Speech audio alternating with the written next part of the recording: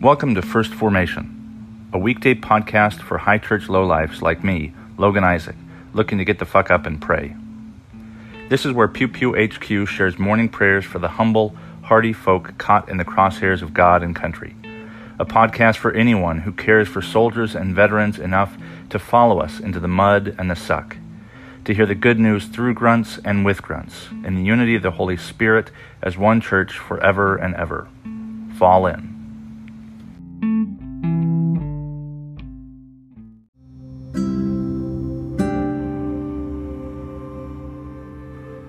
Psalm 141. I call upon you, O Lord. Come quickly to me. Give ear to my voice when I call to you. Let my prayer be counted as incense before you, and the lifting up of my hands as an evening sacrifice. Set a guard over my mouth, O Lord. Keep watch over the door of my lips. Do not turn my heart to any evil, to busy myself with wicked deeds in company with those who work iniquity. Do not let me eat their delicacies. Let the righteous strike me. Let the faithful correct me. Never let the oil of the wicked anoint my head, for my prayer is continually against their wicked deeds. When they are given over to those who shall condemn them, then they shall learn that my words were pleasant. Like a rock that one breaks apart and shatters on the land, so shall their bones be strewn at the mouth of Sheol. But my eyes are turned toward you, O God, my Lord.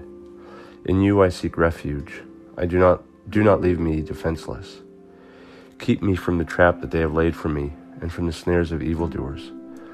Let the wicked fall into their own nets, when I alone escape. Ezekiel chapter 11, verses 14 through 25. Then the word of the Lord came to me. Mortal, your kinsfolk, not your kin, your fellow exiles, the whole house of Israel, all of them, are those of whom the inhabitants of Jerusalem have said, they have gone far from the Lord. To us this land is given for a possession. Therefore they say, thus says the Lord God, though I removed them far away among the nations, and though I scattered them among the countries, yet I have been a sanctuary to them for a little while the countries where they have gone. Therefore they say, thus says the Lord God, I will gather you from the peoples and assemble you out of the countries where you have been scattered, and I will give you the land of Israel. When they come there, they will remove from it all its detestable things and all its abominations. I will give them one heart and put a new spirit within them. I will remove the heart of stone from their flesh and give them a heart of flesh, so that they may follow my statutes and keep my ordinances and obey them. Then they shall be my people, and I will be their God. But as for those whose heart goes after their detestable things and their abominations, I will bring their deeds upon their own heads, says the Lord God. Then the cherubim lifted up their wings, and the wheels beside them, and the glory of the God of Israel was above them. And the glory of the Lord ascended from the middle of the city and stopped on the mountain east of the city. The Spirit lifted me up and brought me in a vision by the Spirit of God into Chaldea, to the exiles. Then the vision that I had seen left me, and I told the exiles all the things that the Lord had shown me.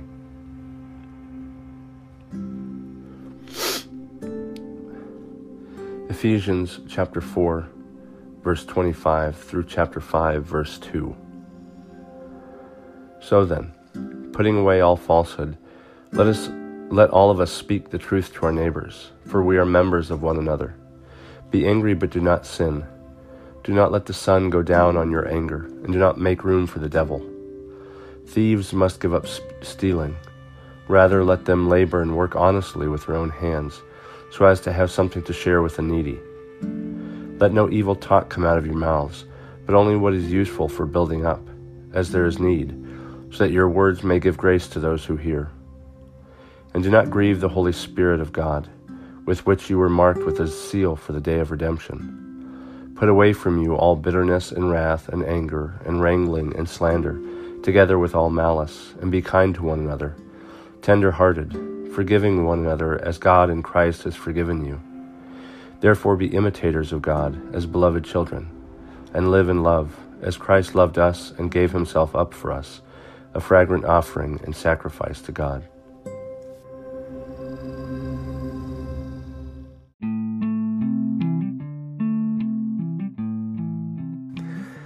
morning and welcome to the 6th day of Martintide. This is Brother Logan Isaac broadcasting from the Appalachian Abbey in Knoxville, Maryland. This is the second calendar week of Martintide, during which I'm paying homage to St. Martin of Tours, who is my patron saint, as well as the namesake of the Hospitallers of St. Martin. The Hospitallers is a monastic community in the Episcopal tradition, ecumenical, and even though it's housed in the Episcopal tradition. And I'm going through the 40 days of Martin's Lent in lieu of Advent. If you remember, I started First Formation just about a year ago. I started with the new year, the new liturgical year on Advent 1. And we've been broadcasting, I've been broadcasting with a handful of co-hosts very early on. And so I'm almost at the end of the year, and I figured I'd transition into a longer Advent. And the readings, I've continued to read from the daily lectionary provided by the Vanderbilt Divinity School, the Revised Common Lectionary for the daily readings. And from those we have Psalm 141 and Ezekiel, and then finally, I believe, if my computer will load, Ephesians. And there are two lines that stuck out to me this morning in light of the image that is provided to us for day 6 from aroundtheyear.org. And the image is of, it's titled The Transfer of the Corpse of St. Martin. It was illustrated by Gebhard Fugel in 1900, and it's in the Stradfarkirche St. Martinus in Wangen, Germany. And I really like this style. It's kind of glowing. It's like pseudo-realistic, and it wouldn't have been as ornate as this, and it also ignores a certain socio-political or socioeconomic tension at play when Martin dies in this small fishing village in Caen, and he spent so much of his time in the countryside away from his bishopric in the city of Tours because he preferred to live among the pagans and convert them slowly and methodically, not by proselytization, but by being among them and truly being their neighbor, and not giving into the temptation to corruption by spending so much of his time in the city and receiving gifts and everything else. But the people of Caen described the transfer as a theft. They came through the window of the chapel that he had died in, and they stole his body away overnight under the cover of darkness.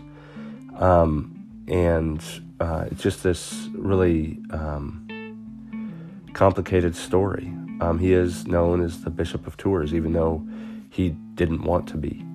And the reading for this morning, also courtesy of aroundtheyear.org, comes from Ted Byfield.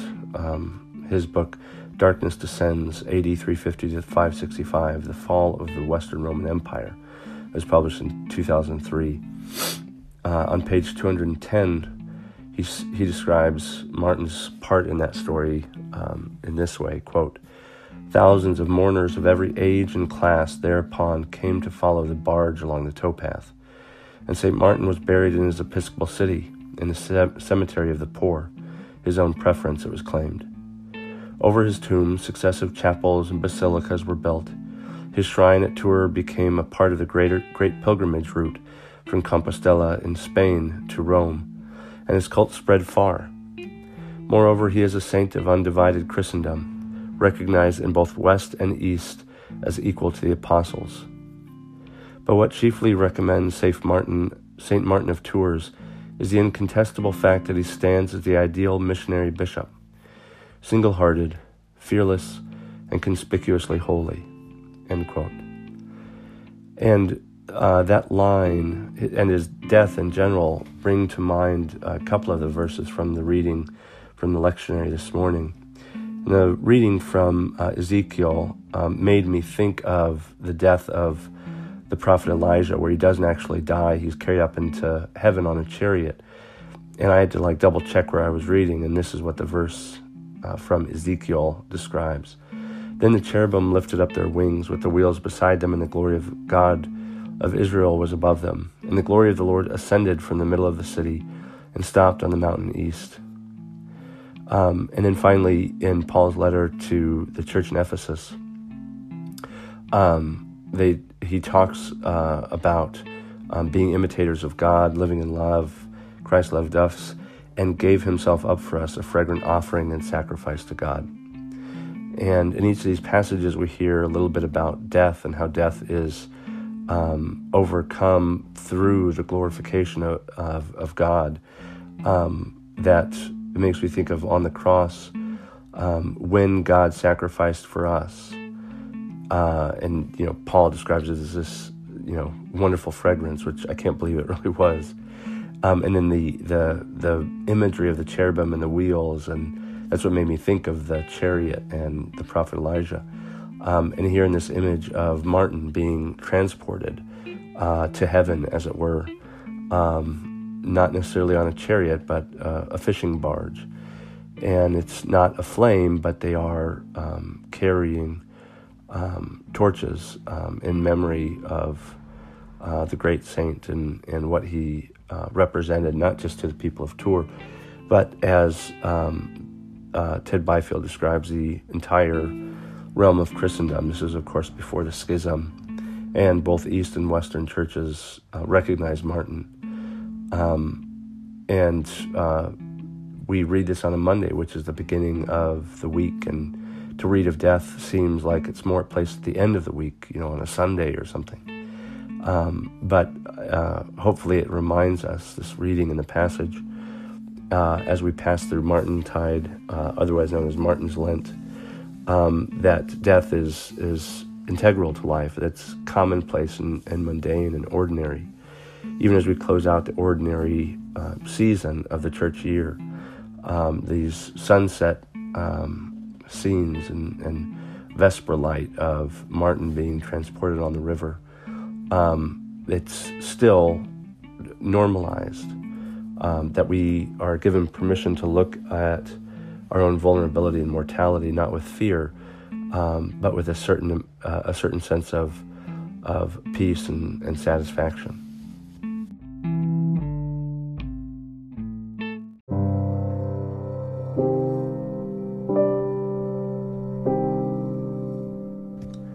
A prayer for the departed from the Book of Common Prayer.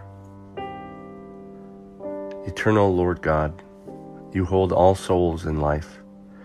Give to your whole church in paradise and on earth your light and your peace, and grant that we, following the good examples of those who have served you here and are now at rest, may at the last enter with them into your unending joy. Through Jesus Christ our Lord, who lives and reigns with you in the unity of the Holy Spirit, one God, now and forever. Amen.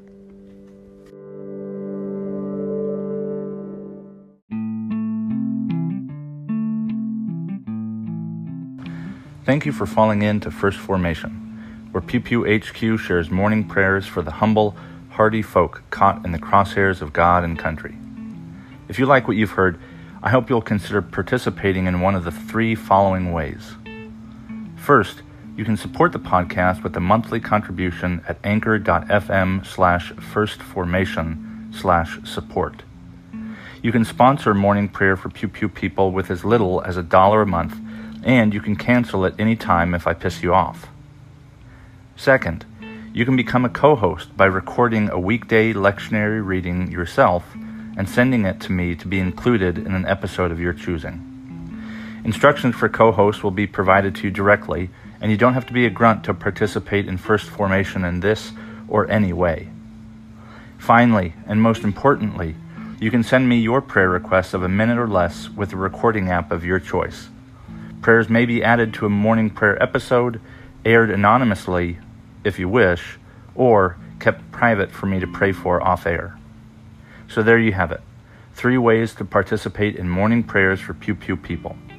I hope you'll continue to listen in and maybe even consider participating yourself. This has been Logan Isaac, always faithful, always family. Semper Familia.